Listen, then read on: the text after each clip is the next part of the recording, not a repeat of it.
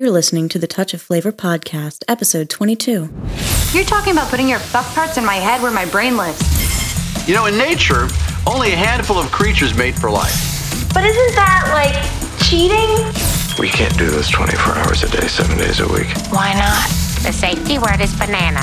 It is so refreshing to be with someone who likes to fuck outside the box. This is the Touch of Flavor podcast, dating and relationship advice by Kinksters for Kinksters. Join us as we tackle BDSM, sex, non-monogamy, and how to build extraordinary relationships in an ordinary world. And now your hosts, Cassie and Rigel.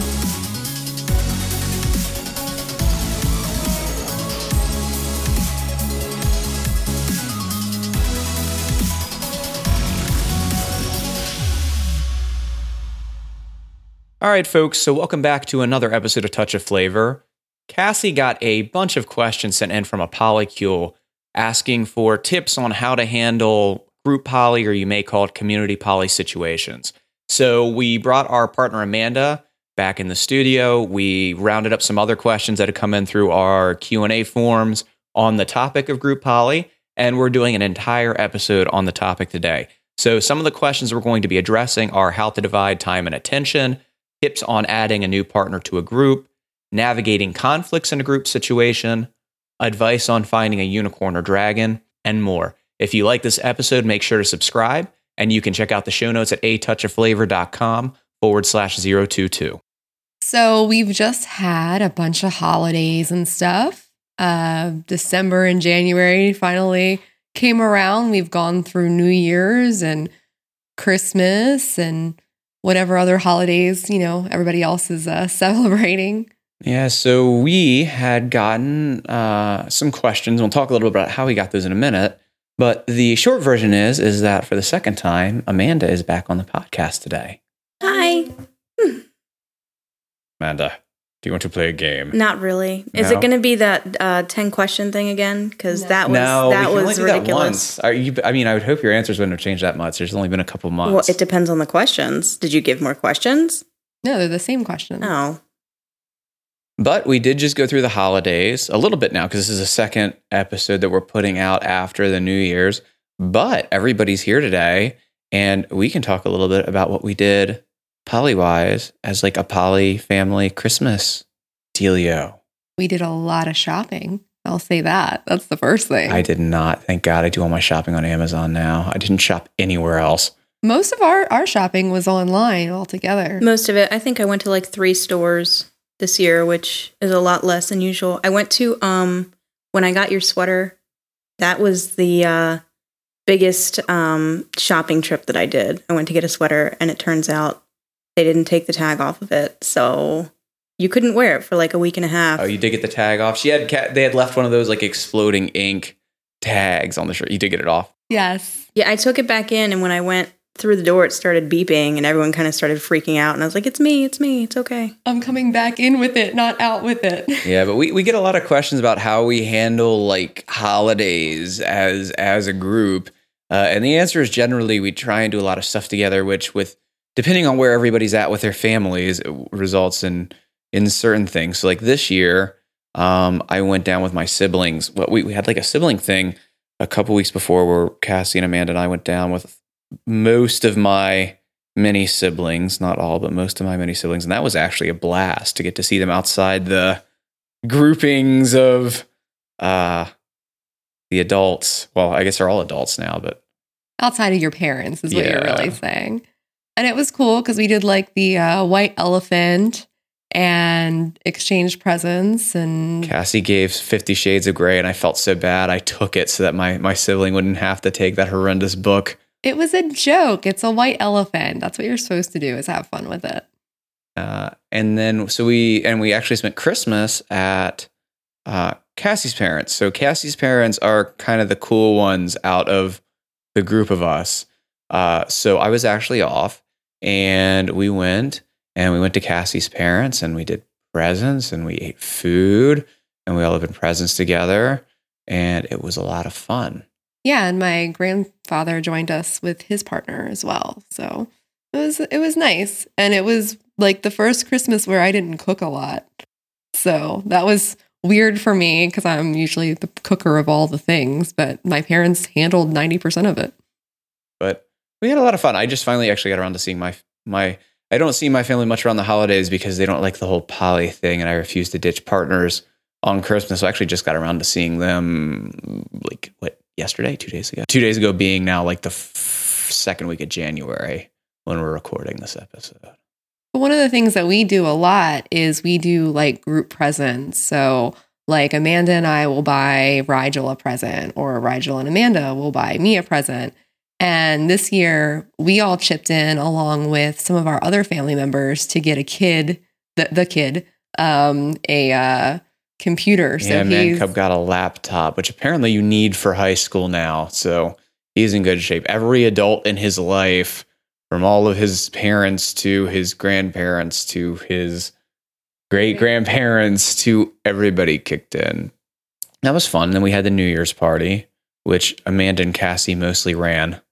Because I don't get too involved with the events anymore other than the day of. I was running around like crazy. I always am. But I also got syrup on my face. So. Oh my God. Oh, I forgot. You have to tell that story. I missed it too. So I actually don't know what happened entirely. Well, let's start from the end. When I said, Rigel, I've got syrup on my face. And he came up and licked the side of my face. And that was... Everybody else thought it was hilarious except you. Yeah. So it was in my hair. But what was the story with that? Because I actually had to run as part of the bane of running events is we left something at home and I had to make the hour and 40-minute round trip to get it. So I missed whatever transpired for her to get delicious syrup on her face. Well, to go back a little bit, Amanda was the demo bottom for Mr. Black. And Mr. Black contacted me and we discussed things that Amanda did not find nice and what would be torturous, but in a playful manner. What was the demo for? It was for an interrogation, but working outside of the box with an interrogation. So not necessarily just pain, because a lot of people, when they think of like interrogation scenes, it's like, well, you make the person give in due to pain. So he wanted to do some mind fucks and some major annoyances that would play into getting someone to admit a certain thing or to say a certain thing or to give some sort of information. Because in an interrogation, the object is to get the person to give some sort of information. And in this scenario, what was the goal? Well, there were two.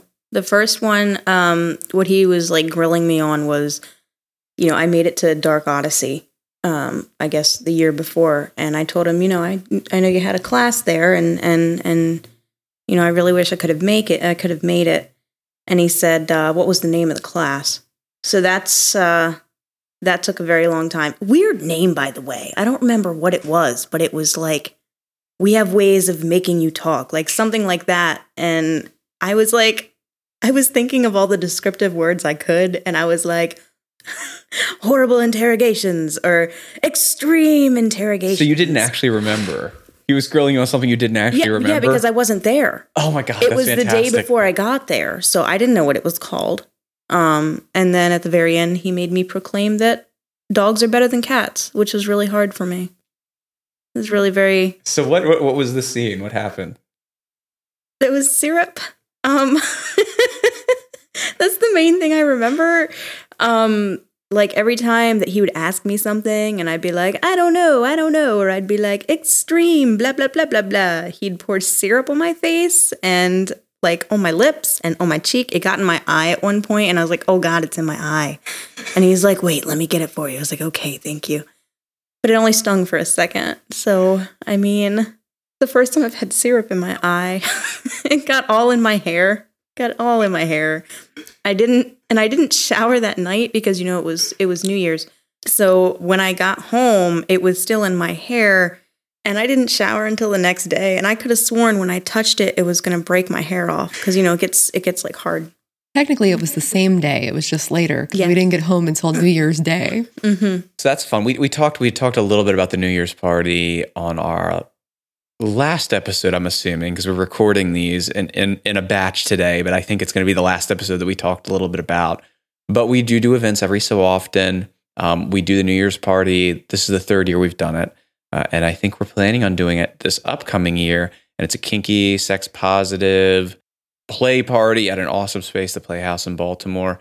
So if that sounds like something you might be interested in, you want to see people get tortured with syrup to say that dogs are better than cats. I wish I'd seen that. Oh my God. I wish I'd seen her finally break and say dogs are better. But that, or get fucksawed like Cassie got to do to a pretty girl, or there was all kinds of crazy stuff going on there. Everything from rope to needle play to fire play to impact and just awesome sex scenes. Yep. So I'll put a link in the show notes. This is going to be the next episode because I have to say a link. So this is going to be atouchofflavor.com/022, atouchofflavor.com/022. I'll put a link in the show notes, and you can sign up for our mailing list and get notified. We do the New Year's event, and we also tend to we don't do a ton of events. We do a couple of events throughout the year, and they're always a great time. So you can go to the show notes and sign up for our mailing list, and you'll get notified next time that we have an event.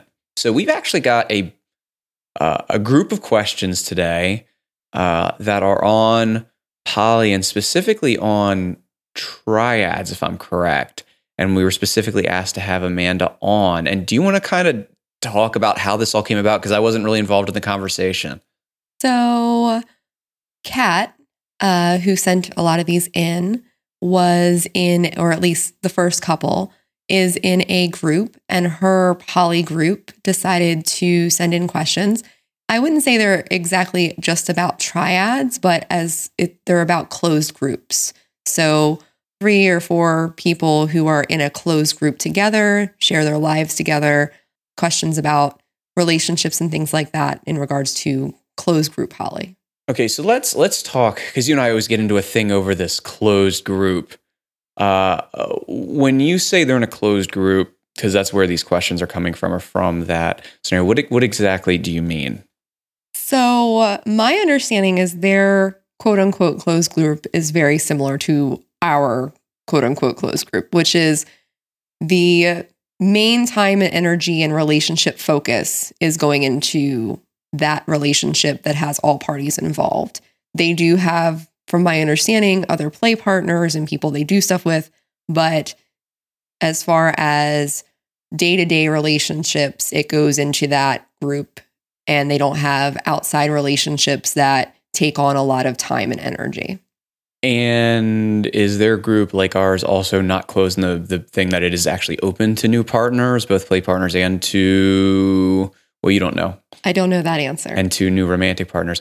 So I'm going to, folks, people, if you're listening, if you have a better word for this than closed group, either if there is something that exists or if you want to make one up. The best thing that I've heard is community-oriented poly. That's the closest thing I've heard. But if you have a better name for a style of poly where the primary relationship is a group of people, and that's where a lot of the time and energy is focused, but it's not closed in the sense of being closed to other sexual partners or to new partners coming in or anything like that, I'd be very interested in hearing that term and finding a better term than closed poly, which is what we tend to use sometimes, but I don't feel like it's a very good. Invent a word. This is going to be like the new pegging. They're going to have like a Dan Savage style contest for the best word.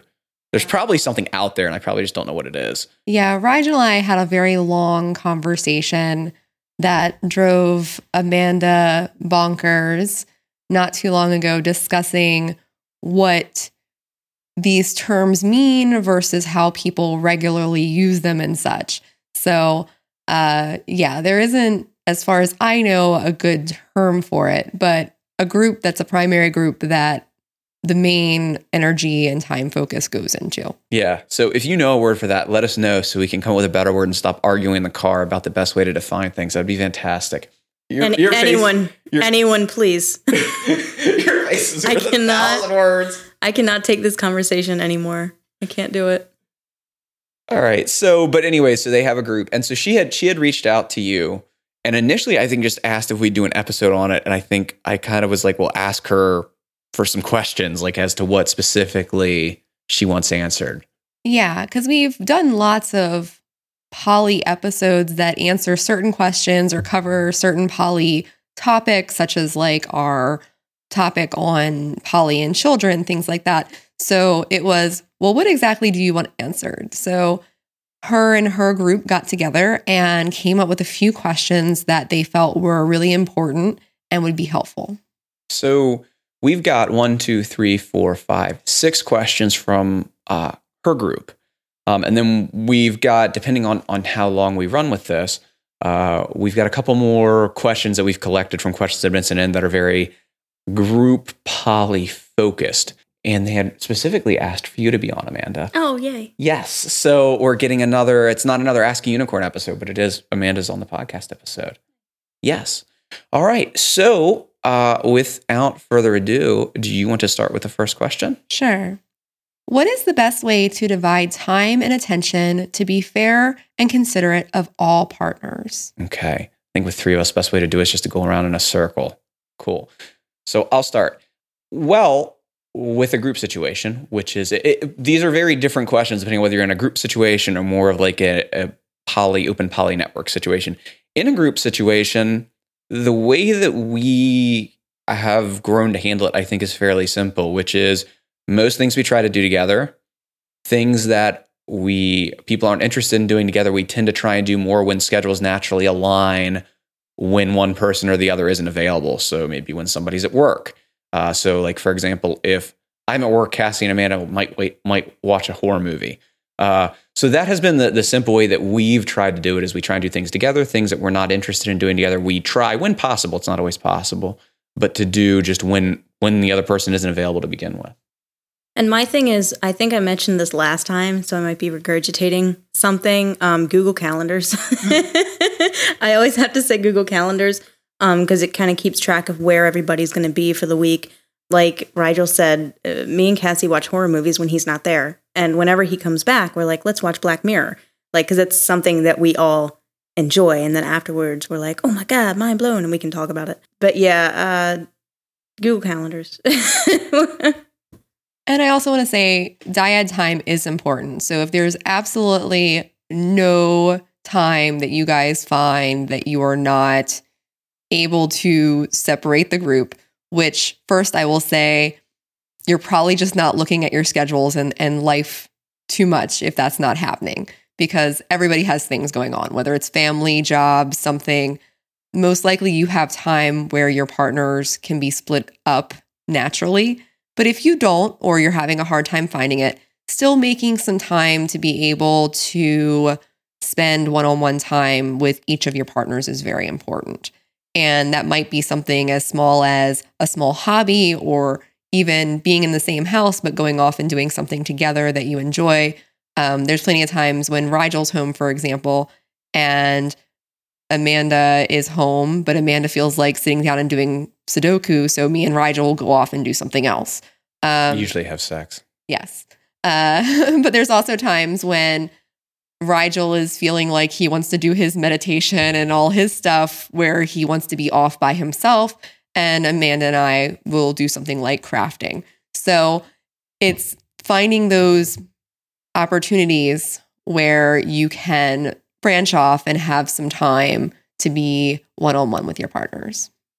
All right. So the second question is, what have you learned with your previous poly experiences? Oh, is there anything that you've learned with your previous poly experiences that would have helped you in the beginning? Oh, you get to answer first this time. We're going in a circle. The circle moves thusly. I think for me, the biggest thing that would have helped me out early on with my poly relationships and experiences is really not having a certain kind of relationship expectation. I went into poly very young. My first poly experience, I was a teenager. And, some of my other ones were my early 20s. And I had this idea of what poly is supposed to look like. And if you read enough books and you read enough things, you'll get certain ideas of this type of structure is right, this type of structure isn't. This is the correct way, or this is what a relationship is supposed to form as. Like, one of the biggest myths is sort of if you're in a closed group, everybody should love and feel exactly the same way for each person. And that's just not how relationships work.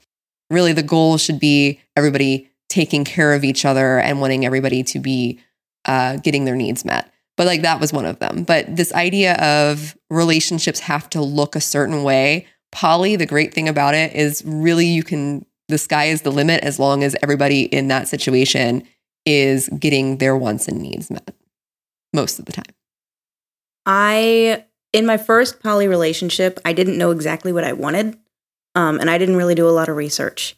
And I think it's very important to do that research, kind of touching on what you were saying. But if I would have researched instead of going by what my new partners said, I probably would have been happier in the relationship that I had. And another thing I think would have been really helpful for me personally is realizing it's really, really, really important to get to know people before you decide that your relationship is a relationship or something that is worth saving. And what I mean by that is when you're in that beginning stages, getting to know the person that you're dating, getting to know the people that you're having a relationship with before sort of making that decision of, okay, we're in a relationship. Because sometimes those interactions should have stayed a few dates or a couple of weeks and really shouldn't have been a relationship. I'm having a hard time with the question because there's so many things.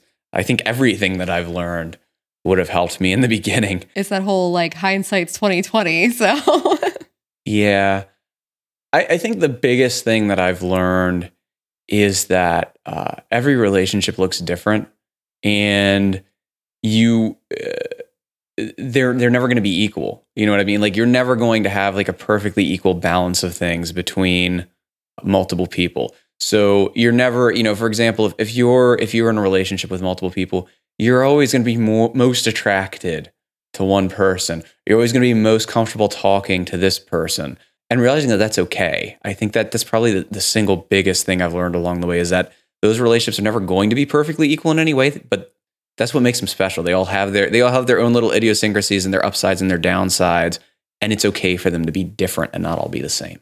The next question, Amanda, if you want to ask it, is because I know you don't have a thing. Is what are common? You don't want to? Okay. I think it would just be easy. So Cassie's going to ask the next question because Amanda doesn't have a computer to read them off of. So, what are common mistakes people make in poly?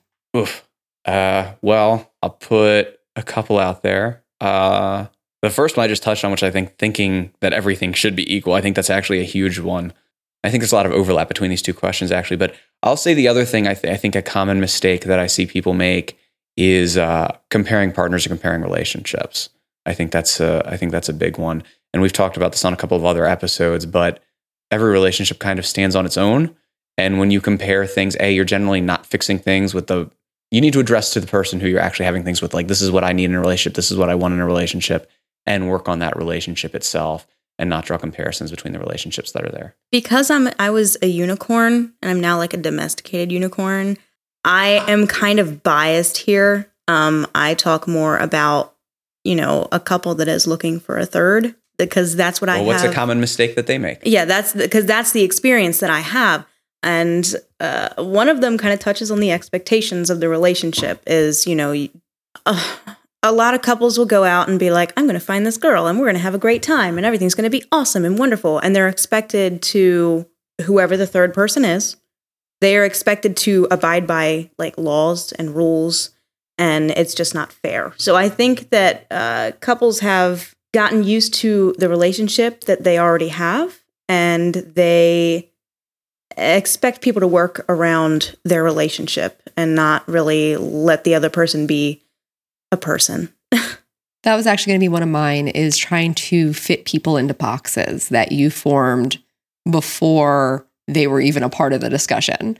So I think that's one of the huge common mistakes that poly people, particularly poly people who are in groups, have these, okay, well, the two of us, the three of us, the four of us have come up with this. You as an incomer are just expected to just follow along with what we've set up. So I think a big thing is this idea of placing somebody in a box. I think another thing going along with that whole idea of placing someone in a box is looking for people to fill holes that you have in your previous relationships. So I'm not happy with X, Y, and Z, so I'm going to go out and find somebody to fix that. I'm not saying that it's not a cool idea to be able to experience different parts of yourself with different people. Like you might find somebody who has more interest in the same movies or the same thing. But if you have serious problems in your pre-existing relationships and you're looking for another person to come in and be the filler, if that person leaves or if that person doesn't reach the expectation of filling that, you're still going to have issues inside the relationships that were pre-existing. So that, and also trying to fix your relationships with somebody else. I think that kind of leads right into the next question. All right. So the next question is, what considerations should be taken when adding a third to your primary relationship? Oh, I was wrong. That actually, what you were saying ties into the question after this. What considerations should be taken when adding a third to your primary relationship? Well, first I'll say I don't think this is specific to a third. I think I think anything that we say is going to be relevant to bringing any number of people into a group, whether it's a third or fourth or fifth person, sixth person, whatever the case may be. I harp on fairness a lot when we're talking about these things. And to talk about fairness for a second, I said earlier that relationships, no relationship looks the same, like nothing's equal. And it's okay even to have things where things are uneven. Like, for example, power exchange is a great example where one person is voluntarily in control and another person isn't. Or, to go and touch on our relationship where you and I have a lot more sex, you and Cassie and Amanda have a lot more cuddle time, but that works for everybody involved in the relationship. Where I think you run into problems on fairness, touches on what you guys were actually talking about a minute ago, is when a couple things. A, you make rules before somebody even gets there and they don't have a say in that. That's a completely unfair situation to put somebody in. B, I think a lot of people, not so much when it's a group who's adding another person, it's usually by then people are experienced. But if you're talking about like a couple and they're looking to add another person, and especially if they're newer to poly, they tend to, those rules that they make tend to be something that's completely unfair that nobody's going to be interested in. So you get the whole thing of, we're looking for a woman and she's going to date only us and she's going to be exclusive to us, but she's not allowed to do X, Y, and Z sexually, and she's got to leave every morning, and she's not allowed to interact with the kids, and we don't want her to be a part of our life. And you put all these things on it that are just unfair to a point where nobody's going to be interested in that type of relationship. And I think that, the considerations that need to be, the biggest consideration to me is building a relationship that works for everybody and isn't just set up for the people who are already in it and doesn't take into account the person or people who are coming in at all. I think it comes back to that whole thought that we have all the time, which is treat people like people. And remember that whether you are the third partner, the fourth partner, the fifth partner, or the first partner, we're all people. We all have needs. We all have feelings, and being considerate as far as what those things are for every person in the relationship. So it really comes back to that. You get laid a lot more when you treat people like people. You also have a lot better relationships when you treat people like people. Considerations that should be made when bringing in a third or fourth or fifth, however many you might have. Their schedule. A big one would be their schedule and the people that are already involved in their lives. A lot of times, you go into a relationship with a couple and they expect you to be around all the time or, not much at all, depending on what kind of relationship. But you have to remember that these people already have previous relationships. Not with partners, but, with friends, with family.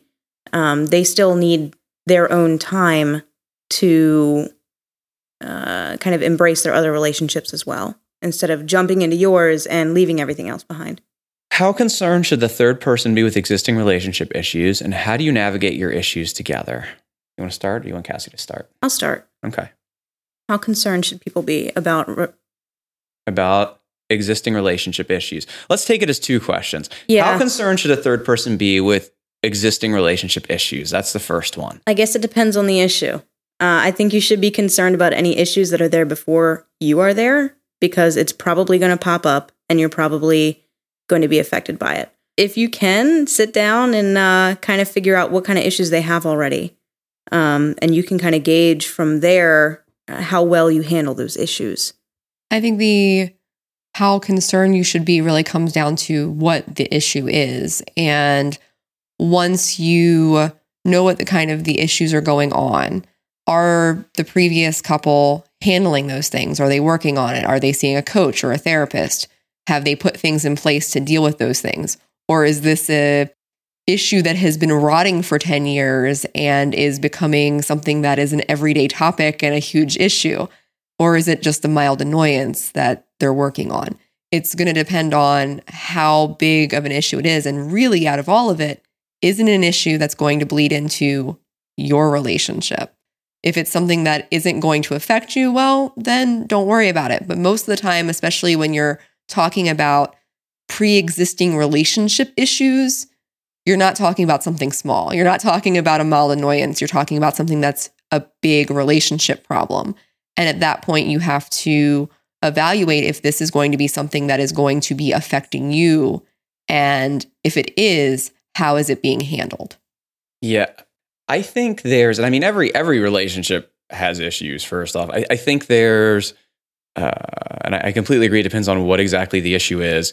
And I think there's a couple issues specifically to really look out for when you're talking about coming into an existing relationship. Number one, obviously, is any kind of abusive or controlling behavior. That's a big problem. A huge problem, like a run the other direction screaming problem. Number two is going to be cheating, because that is not likely at all to change just by adding another person in. And number three is if there's any bigger like relationship issue that's big enough that that relationship is likely to implode in the near future. And one more thing to look out for. Are they using you to fix the problem? Yeah. Well, yeah, because that's you're not going to fix the problem. So that's another thing. If they're bringing you in to fix an issue. But I will say, because it's so important to know, everybody has issues, and it's so important to know what kind of issues you're walking into. This is one of those reasons that it's super important to get to know people before you tie yourself down by doing something like moving in with them or things along those lines, because there are issues there. And if you don't know what they are, you're kind of walking in blind, and it's important to know those things. The second part of that question that we're just going to answer as a separate question is, how do you navigate issues together in a group?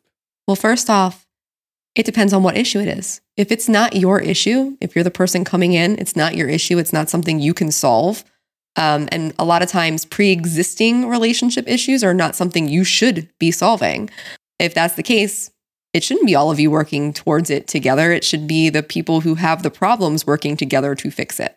If it is something that relates to everybody involved, if it's something where one particular partner has an issue and it's something that they're trying to deal with everybody, I think the number one thing is always communication and being honest about what the issues are versus trying to cover them up. But again, making sure that you're placing issues and trying to fix things in the right dyads and in the right places. So if it's a dyad issue that really doesn't affect you, really isn't something that you should be signing up for just because you're in a new relationship, that should be handled by somebody else. Yeah, I actually think one of the hardest things in a group relationship that's kind of specific to a group relationship, most problems are kind of span across all relationships. I think one of the hardest things in a group relationship is figuring out which issues are group issues and which issues are dyad issues. And I feel like that's one of the hardest things to figure out.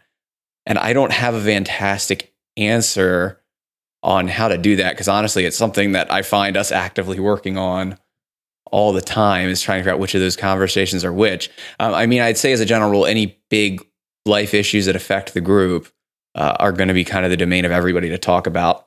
But, you just do need to be very careful, because when another person, and this is something that we've kind of learned over the years, having another person, an unbiased person, to step in on an issue can be very helpful sometimes. Like when you're talking about a therapist and things like that, like that's kind of the whole basis of it. But when you're in a relationship and somebody steps into an issue that, into the middle of another dyad's argument, it's very difficult for that to go well, because it's automatically going to be viewed as they're siding with somebody.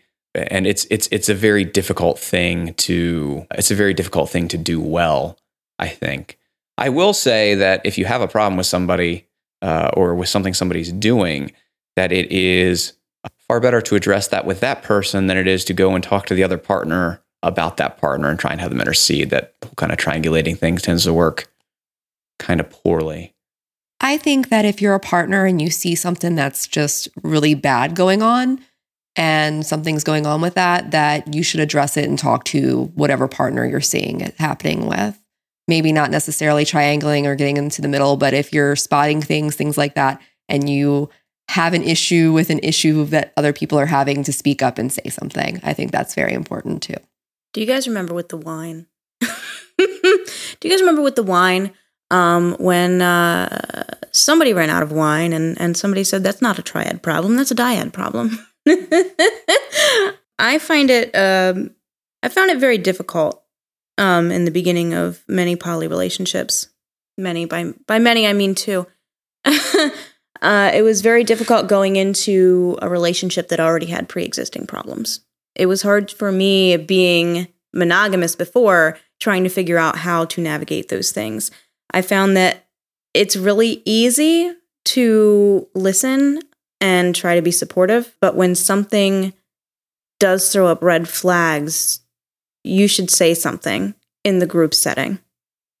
Most of the other advice that I would give, it's one of those things where polyamory really most of the time is just monogamy with more people. Once you figure out who's having the discussion, most of the advice that I would give would be the same advice that I'd give to anyone about conflict resolution. And without going too far into it, active listening is the main thing. And I'll two things specifically that I found to be very helpful. One of which is focusing on the solution of the problem instead of focusing on the past or what happened, because you will almost never, if you're involved in an argument, agree about what happened. The second thing is, if you really do get in a spot where a conversation is devolving, there's an exercise called "And What Else" that I found can be very helpful, both with our relationship with other people. And basically, it's somebody calls it like, "Hey, I want to do what else," and one person talks, and the other person can only say "and what else, and what else, and what else" until they're finally the one person's finally done speaking, and then the other person or people in the conversations each take a turn doing the same thing and talking, and what else, and what else, and what else, until they've run through everything they have to say, and then you break the conversation for a little while. Those are the two most helpful things that I've found. There is a really amazing book, and the name escapes me at the moment. It's something like Communication Secrets or something like that, that just has some amazing advice on communication and conflict resolution. And I'll pull it up and I'll link it in the show notes at atouchoflavor.com/022. All right, so our next question is if rules and agreements are unethical in poly relationships. No. I mean, rules and agreements are two entirely separate things. I have the stance that rules are usually a bad idea and agreements are perfectly fine. And the reason why I take that stand is when we talk about rules, we think of rules, how we handle them with children. This is the rule. It is the end all be all. There is no changing a rule. A rule is a rule and you have to stick to it. It's sort of the law of the land. Versus a agreement where we're agreeing to do this, and if we need to revisit it, we can change that agreement. And I won't say rules are unethical by just any rule, but I will say that a lot of times when things are looked at as rules, they tend to be more unethical than agreements. Yeah, you have to distinguish rules, agreements, and boundaries, right? So the way that I view that is rules are you're going to do X, right? Agreements are we're agreeing to do X together, and boundaries are I'm not willing to do X. There can be some kind of crossover between, I think, boundaries and rules sometimes, depending on how you're using boundaries. But in an ideal situation, that's how that works. And boundaries and agreements are perfectly fine and healthy. And rules, again, I wouldn't say unethical, but they don't tend to build healthy relationships, in my opinion, when you have relationships that try and impose rules on other people. And I think that's where the problem comes is most of the time when we're talking about rules, it's rules that one or two people make and then other people are expected to follow. And it gets more into that authoritative thing of these are the rules. If you're going to be a part of this relationship, you must follow these rules versus let's create agreements around our relationship on things such as time management or best sexual practices for those or in the group. anything, really. Or anything. Versus this is the law of the land and you have to follow it. So pretty much you're saying rules are frowned upon, or? Rules are generally, because a rule is something that you impose on somebody else. So probably think of a good example involving. Well, I'm just saying, I've seen a lot of, because, on Facebook, they have a bunch of poly groups where everybody's talking all the time. And everyone says, these are the rules to my relationship. So I guess if they could change that to agreement and work on it as an agreement instead of something that they have set. Yeah, I think there's probably some definition crossover there. Yeah, I was going to say, I think part of that is just how people are using the words. I think that there are people who say these are the rules of my relationship, and really what they are is the agreements of the relationship.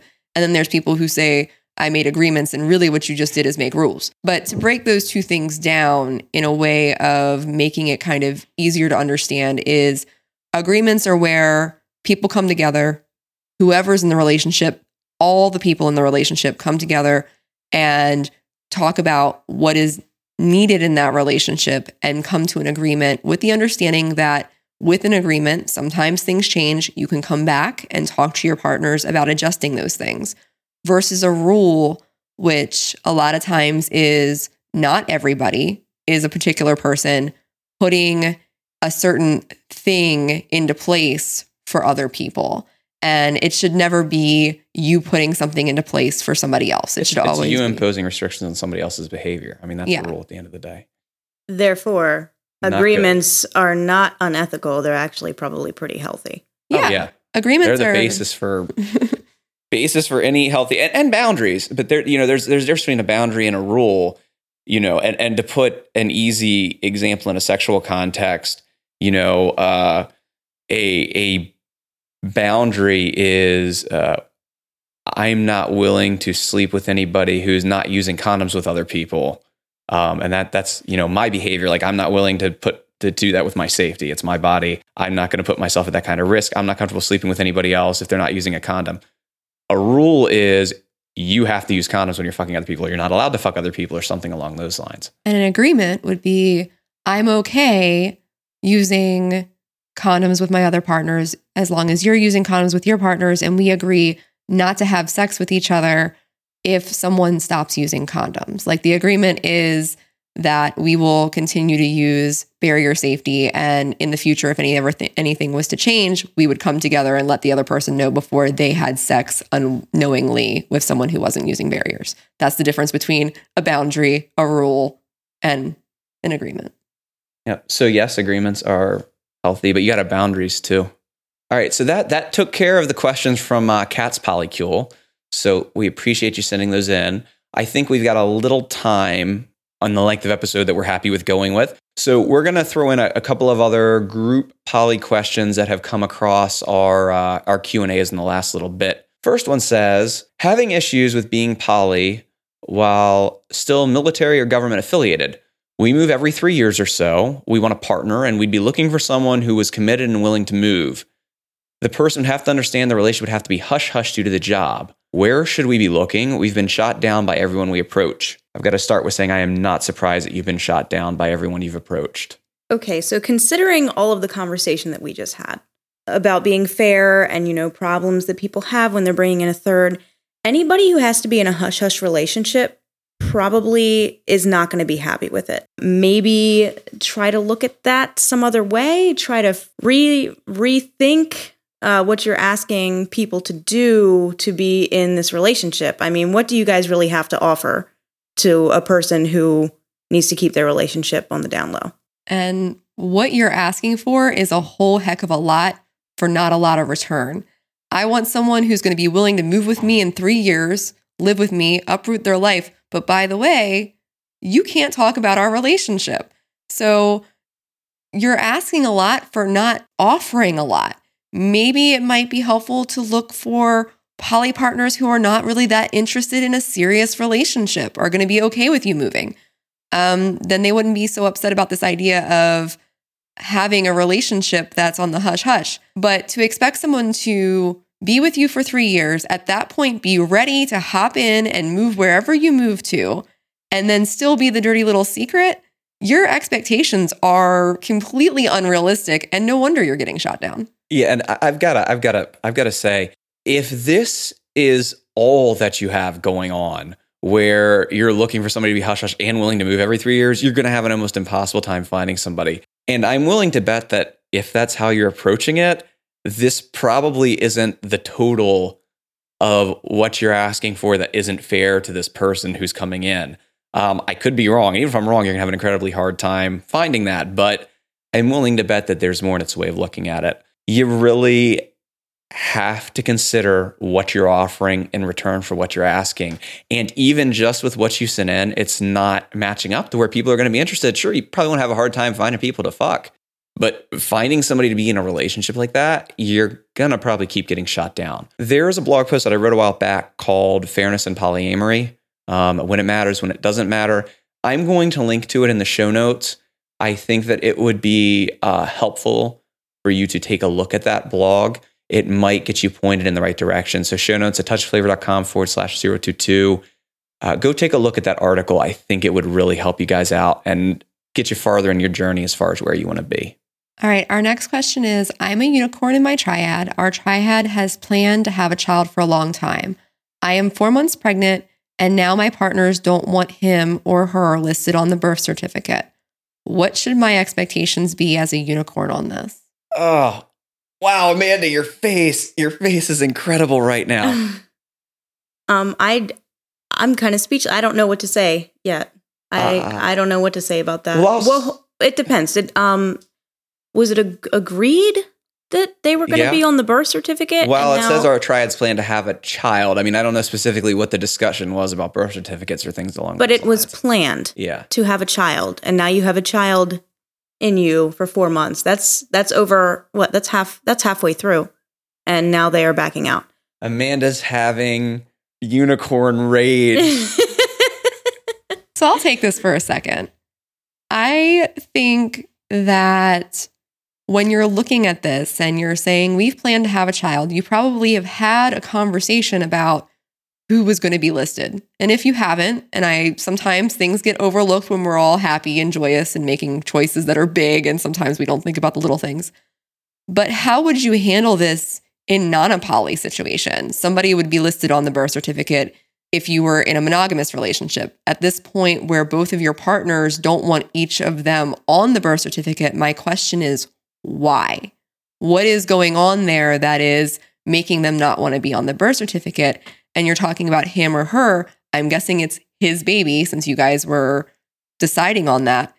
If you were a monogamous person or a single person, you would list the father on the birth certificate. What it sounds like to me is they're trying to give themselves an out. If they decide that they're not happy with the relationship or the kid, I'm not on the birth certificate, I get an out. Now, granted, there's a lot of ways around that and legal processes to get, help with taking care of your child if that was the situation. But that's what comes to mind when I'm reading this, is there is something that they are trying to distance themselves for some reason or other. Yeah, the problem with these questions is a lot of time we answer them not knowing a lot of the background. And I do think the big question is why and what were the previous discussions here. But based just on what you sent us in, it does sound like the only reason I can think of off the information that I have is it's because it's going to make it harder to demand that somebody help provide financially for the child. I will say that I don't think that if he's the father, he really has a choice about whether or not you put him on the birth certificate. And, I would never encourage you to leverage the legal system against your agreements. But if it was agreed that he was going on this birth certificate and now you're 4 months pregnant, you may want to consider putting him on it anyways. But I think you need to sit down and have a very serious discussion as to why, as to, what they're expecting going forward. Because it sounds to me like you guys have at this point very different ideas of what this relationship and what support for this child is going to look like in the future. And your question was, what is your expectation as a unicorn on this? And I think that's not the question. It is, what is your expectation of a mother of your partner's children? And that's the way you should be addressing this. You are a mother. You are going to be a mom. How should you be looking at it from a mother's perspective? What expectations should you have as a partner who is the mother? All right. So this question is, how do you handle your child being told your poly relationship is evil from other family members without damaging the child's relationship with those people? Well, for me, I haven't really dealt with that too much because my parents aren't really in the picture that often.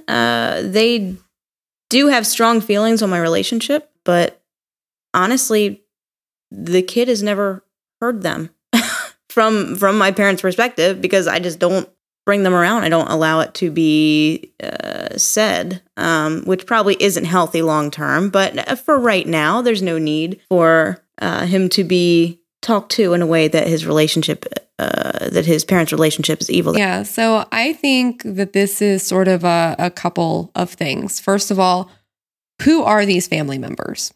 I think that if it is a family member who isn't necessarily the child's parent, someone that you can have a little bit more say in how they see this person, such as a grandparent or an aunt or uncle, it might be time to start being around when the child is with that person. So that way you can sort of control the situation. If it's an aunt or uncle or grandparent who's bringing these things up, say, look, I'm going to be around. If this comes up, we're going to go home.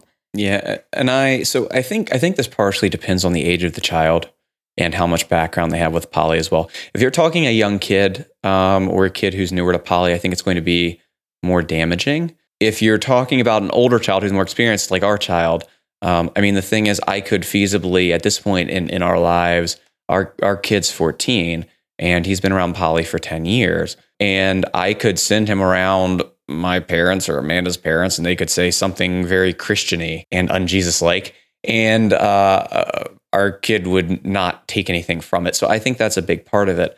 If it is a younger kid or a kid you're worried is going to be affected, as long as it's not somebody who they absolutely have to see, like a spouse or we've had a couple situations where partners have had parents who have provided childcare. I'm a firm believer, and I keep getting more and more as life goes on and our relationships with our families go on, that you give people the amount of space in your life that they deserve. And if they're causing issues with your kid and you don't have to let your kid see them, I think either don't let the kid see them, or if they can behave when you're around, like Cassie said, you supervise. Okay, last question of this group poly episode. My wife and I are bi. Since it's so difficult to find a unicorn or dragon, and it seems that way for most people, should we consider dating couples and trying to build a quad? I'm actually going to start with this for just a second, because I'm actually very opinionated on this. I think that when, we hear this a lot from people, that people have a hard time finding a unicorn, or in your case, a dragon. If people don't know, a unicorn is, without going into the in-depth definitions, but a unicorn is a female looking for a couple and a dragon is a male looking for a couple. And usually both are bisexual. And yeah, usually there's a lot of other connotations that go with it. But I think that part of the problem, when people come and they say we have a hard time finding a unicorn, I think that the fact that you are looking for a unicorn is a lot of that problem to begin with. We've always just taken the approach and the mindset of we date people we like, and we're not looking for a specific type of person. And that has worked out very well for us. And we've never had issues finding people either for play or for relationships, because we just take the mentality that we get out and we meet people we like. And if we meet people we like, we see where the relationship goes. And I think that mindset is very helpful. Well, also, there's a lot of talk of dating separately. I mean, I don't know if you guys are dating separately, but I mean, that's another way to go about it. You said you were looking for maybe another couple. I think that's going to be, I guess it's 50-50 whether or not that's going to be harder or easier, because looking for one person that you both would like is already difficult. What I would say is don't shut off either door. If you guys are both interested in possibly being in a quad because you're both bisexual, looking for another couple that's bisexual, sure, leave that door open. If you're looking for just a unicorn or just a dragon, why close that door just because it feels a little harder to walk through? And I don't think it's necessarily going to change your odds in either direction. I think really what changes your odds is how you're going about finding people, what you're setting into place before finding people, and how open you are to your existing relationship having changes when you're bringing someone new in. All right, folks. So thanks for joining us again today. I think I may have talked in the last episode about how we were going to be getting back to our regular posting schedule again soon. I do all our editing and stuff, and my work was absolutely crazy towards the end of the year. I've now undergone a job change, which is going to make it a lot easier for us to get back on our regular schedule. And actually, we've already got the next 4 podcast episodes edited and ready to go. Everything from how not to die alone, to talking about sex and religion, to talking to a lawyer about legal advice for poly people and poly families.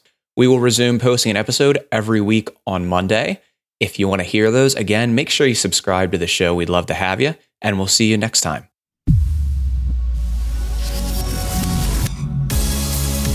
Thanks for listening to the Touch of Flavor podcast, where we're building relationships outside of the box. Got a question about kink, power exchange, or open relationships that you've been holding on to for years? This is the place to ask it. Submit your question at atouchofflavor.com/ask or leave us a voicemail at 833-ASK-TOF1.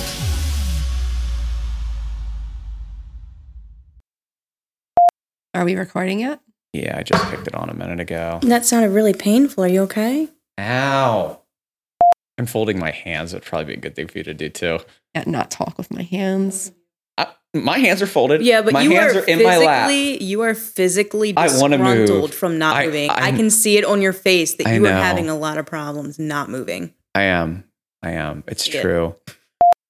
Amanda, can you give me you're listening to the Touch of Flavor podcast, episode 22? You're listening to the Touch of Flavor podcast, episode 22. Got that phone sex voice going. Episode 22 in my mouth. You do have a phone sex voice when you try. Well, yeah, when I try, I can.